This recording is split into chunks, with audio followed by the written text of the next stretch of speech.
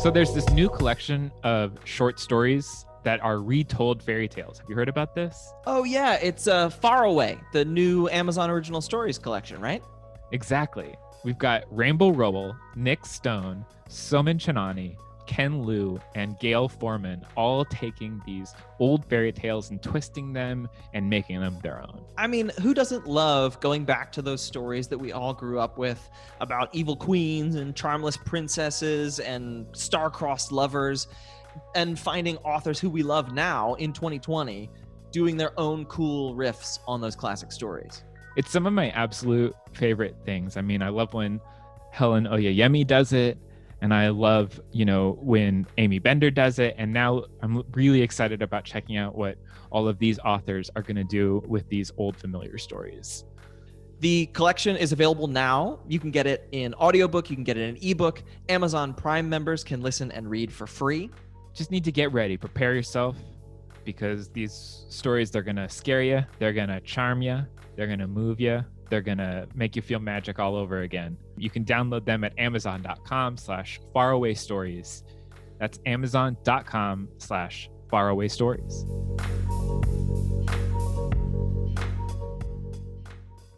Well, good Here show. We are. Yeah, good times. I love books, don't you? That's a wrap. What if every episode of our show was just, it's great.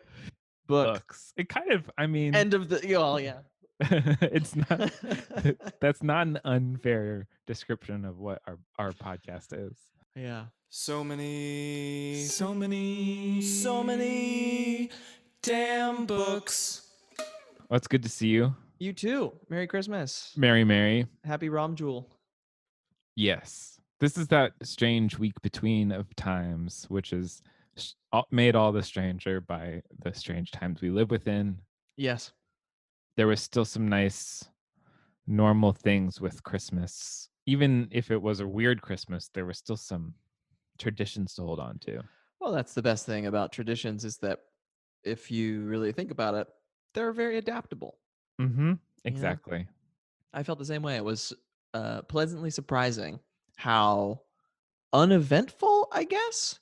Like, it was eventful, and there was obviously the sort of complex feelings of not getting to see family and all of that, but also, like, I don't know, it's the 21st century. I did 3 family Zooms with my folks, Danny's mom's side, Danny's stepdad's side.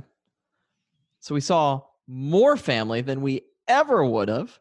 Right. You usually have to do a little bit of choosing. Yeah. You get to make things in the kitchen. You got your festive display of lights, however you're celebrating. Yeah. Everybody's got their lights. We spent Christmas Eve and Christmas Day making the most elaborate dessert I've ever attempted. Ooh, what'd you make? We made a croquembouche, which, do you know what those are? No. It's a tower of mini cream puffs. Ooh. Made into a pyramid and then covered in sponge sugar, so it looks like it's covered in, Whoa. melted glass. Wow. And we made every piece of it ourselves and filled our pastry. But I mean, it was very time consuming. And yeah, I'm sure. But it made a very beautiful arrangement, and we're still eating the cream puffs because it's a very large dessert. Even if we halved the recipe, and it still was a ridiculous pyramid. Nice. It's actually from the cookbook Flour 2 by Joanne Chang. And I used to work at a flour bakery in Boston. Oh, cool. So it was fun to be back in that world. The collapsing of Christmas times. Uh-huh. Yeah. We made a big double header of recipes from the latest Ottolenghi cookbook. Oh, Flavor. Cool. Mm-hmm. And it was the thing of, like, if you close your eyes, it was like any other year a little bit. Like, the house was warm. It smelled like delicious food. Brian Setzer Orchestra Christmas albums were playing in the background. It's a good But one. then you open your eyes and it's different because I'm the one cooking in my house and there's nobody else around. Like, So strange. yeah, it is the collapsing of space-time. We're coming Def- towards it. Here's it. Y2K coming a little bit late. Turns out it wasn't 2000. It was 2020 into 2021. That And was what would confuse the computers. they're just gonna shut the simulation off. Oh, okay. That's my hey folks. That's my prediction for the new That's- year. Okay. We'll You're not see. talking to me anymore. You're talking to the folks. Yeah, no, that was just I'm throwing that one out there for the conspiracy nuts out there. If we wake up January 1st and everything's still going, remember, it's the Matrix inside the Matrix. You know? Okay. Yes. We're all going a little stir crazy here. You know? To quote Baby, it's cold outside. What's in this drink, buddy?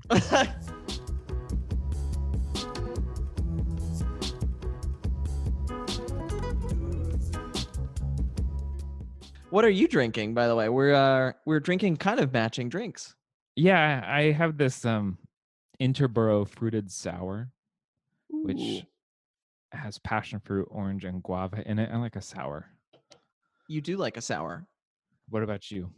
I'm drinking a Woodstock Brewing double amplitude double IPA. Oh, boy, IPA, and then you double it. That's a lot of IPA.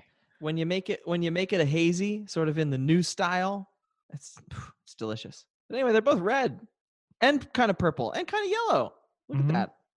It looked very holiday-y, which was I thought I was buying a holiday flavor, and I wasn't, but that's okay. Have you ever had the Trogs Mad Elf? I have.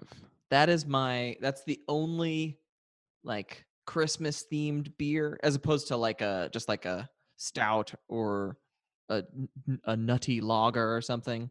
Like the Mhm. only like true, hey, we're releasing this because of Christmas as opposed to because of winter Okay. that I can get down with.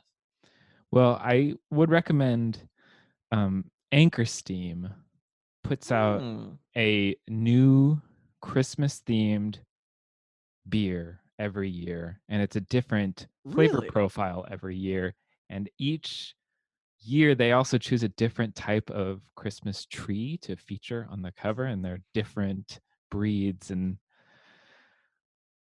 breeds for trees, species, what a question. lots of different trees. Lots of different trees. It's different every year. This one was actually had a little bit more of an IPA bite. It was nice. Cool. But it's cool to look at the labels stacked because it's beautiful. And I think this year was a redwood, which is one of my dear favorite trees. Oh, they've even got a thing. I had to look it up. They have a label tour on their website where you can look at all of the different labels that they've done. Wow, they've been doing this forever. Yeah. Holy moly, this is fucking cool. I love this. I thought you'd be into it. I was surprised. I'm surprised this is something I get to share with you. That's great. Isn't it? Sharing is wonderful. Isn't it just? Did you get anything? You get anything cool? You buy yourself anything cool? Which obviously, as we all know, you can do either. I did get something in the mail from you. And I've been waiting to open this until we were actually recording. So here we go. All right, go for it.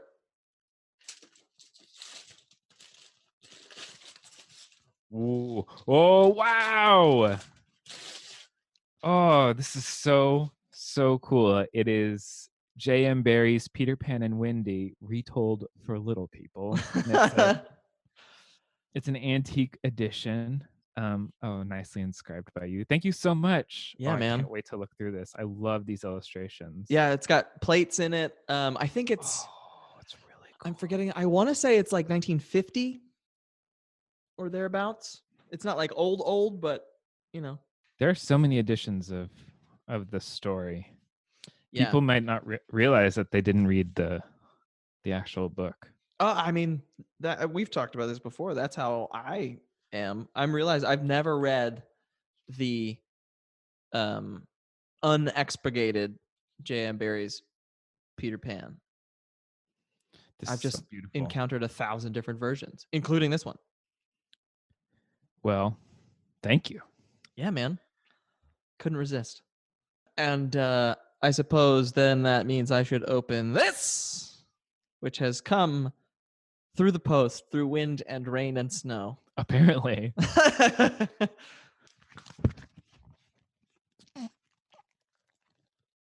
Oh, cool. Oh, man, this is awesome. The Valancourt Book of Victorian Christmas Ghost Stories. Dude, this is so cool. Yeah, I like that in volume 1, it's a lot of anonymous stories. Yeah. Oh, man. There's 4 anonymous stories, but then also Walter Scott, Elizabeth Gaskell, Arthur Conan Doyle. Very cool. Oh, And look at that Christmas tree cover. I just yeah, with skulls on it. It's like my Christmas tree here at the house. thought. Oh, thank you, man. This is so cool. Speaking of traditions and like what to do in a weird year, but also for Danny and I, it's truly like the start of something. It's our first Christmas in the new house, as they say so often in Thor and Wilder's The Long Christmas Dinner. So we, on Christmas Eve, we decided that every several years, one of the two of us is going to buy a really nice bottle of bourbon or whiskey or rye or something brown.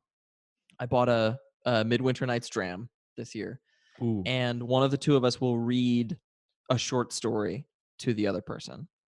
And so we were sipping on this, and I read a Dickens ghost story out of the Christmas Carol and Collected Writings.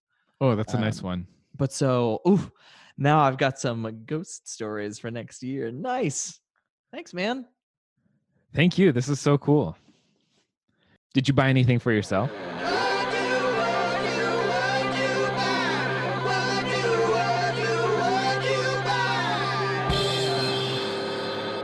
This year is maybe the first year that I didn't buy myself any Christmas books. Usually I like order something late in the year and then I decide I'm going to wrap it up and throw it under the tree. To yourself? Mm-hmm.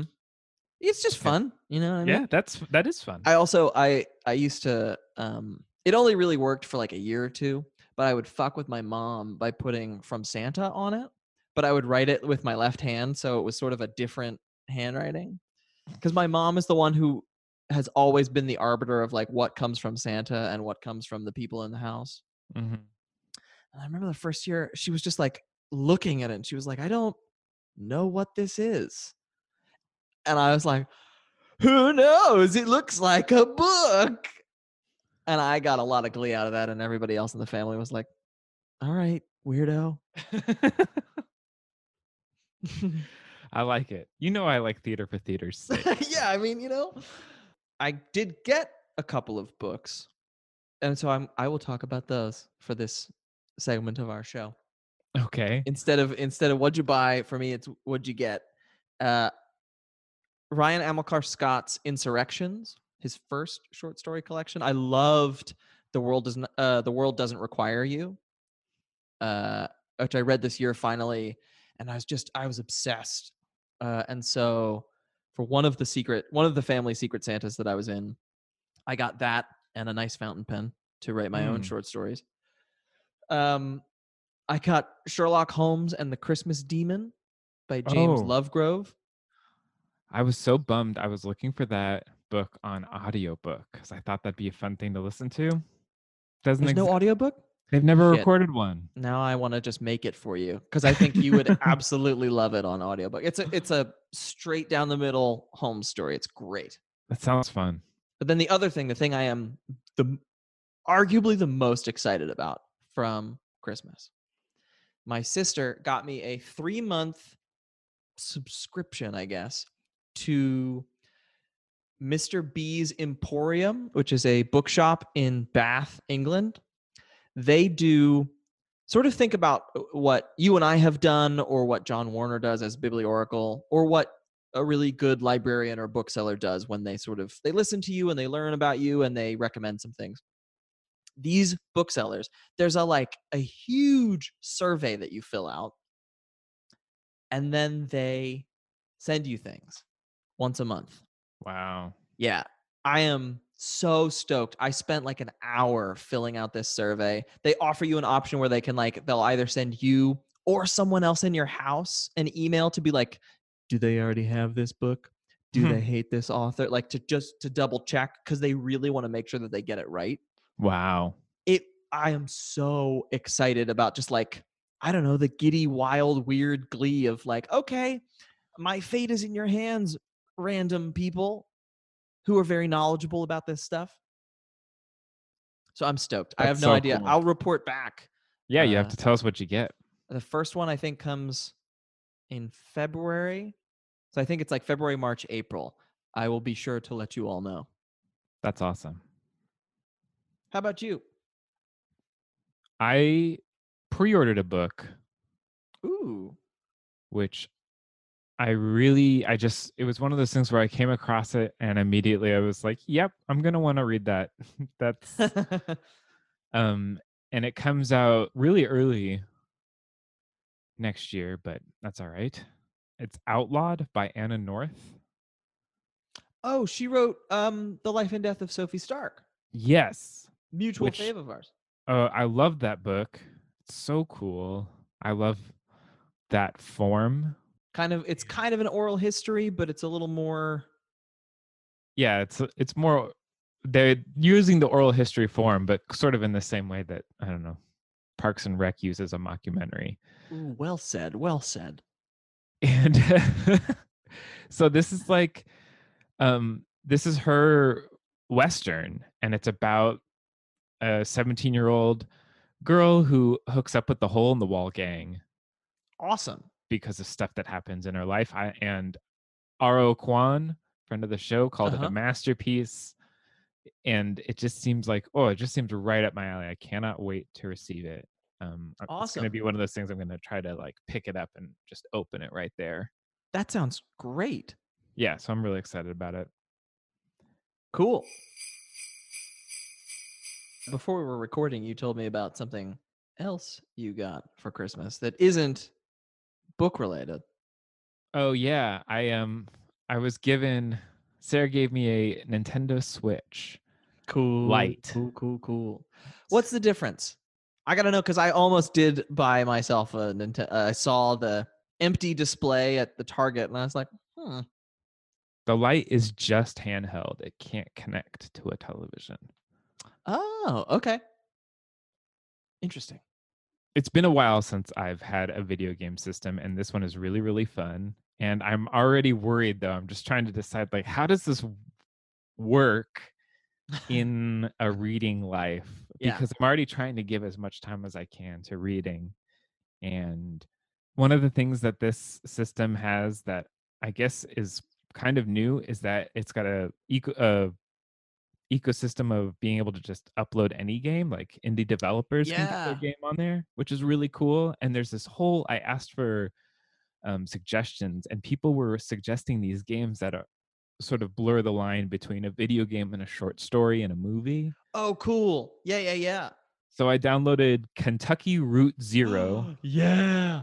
And I downloaded Gone Home. And both of these are sort of, short stories games that you're playing through a narrative. Right. And it's, point and click as you go around, and it's like that old sort of style, but adapted for the Switch. So I'm really excited about it, and we'll see how well I balance reading and video games and everything else. It's cool to see the ways that games are yet another place where the line is blurring a little bit, particularly if you want to blur the line, you can fucking blur that line. Yeah, it's kind of great that there's a new storytelling medium that can only live on these devices. I think that that's kind of fascinating. Robin Sloan is a big proponent of these types of things as well. Ooh, yes.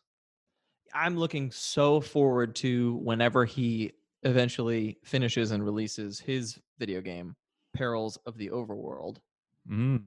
Which he was doing a development diary email for a while, and he stopped sending emails. But I did get some fat gold olive oil in my subscription from him recently, so I know he's still doing something. Sounds like he's just knee deep in oil. Yeah.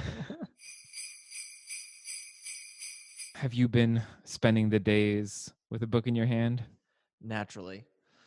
I feel like I hit a nice stride right here at the end of the year.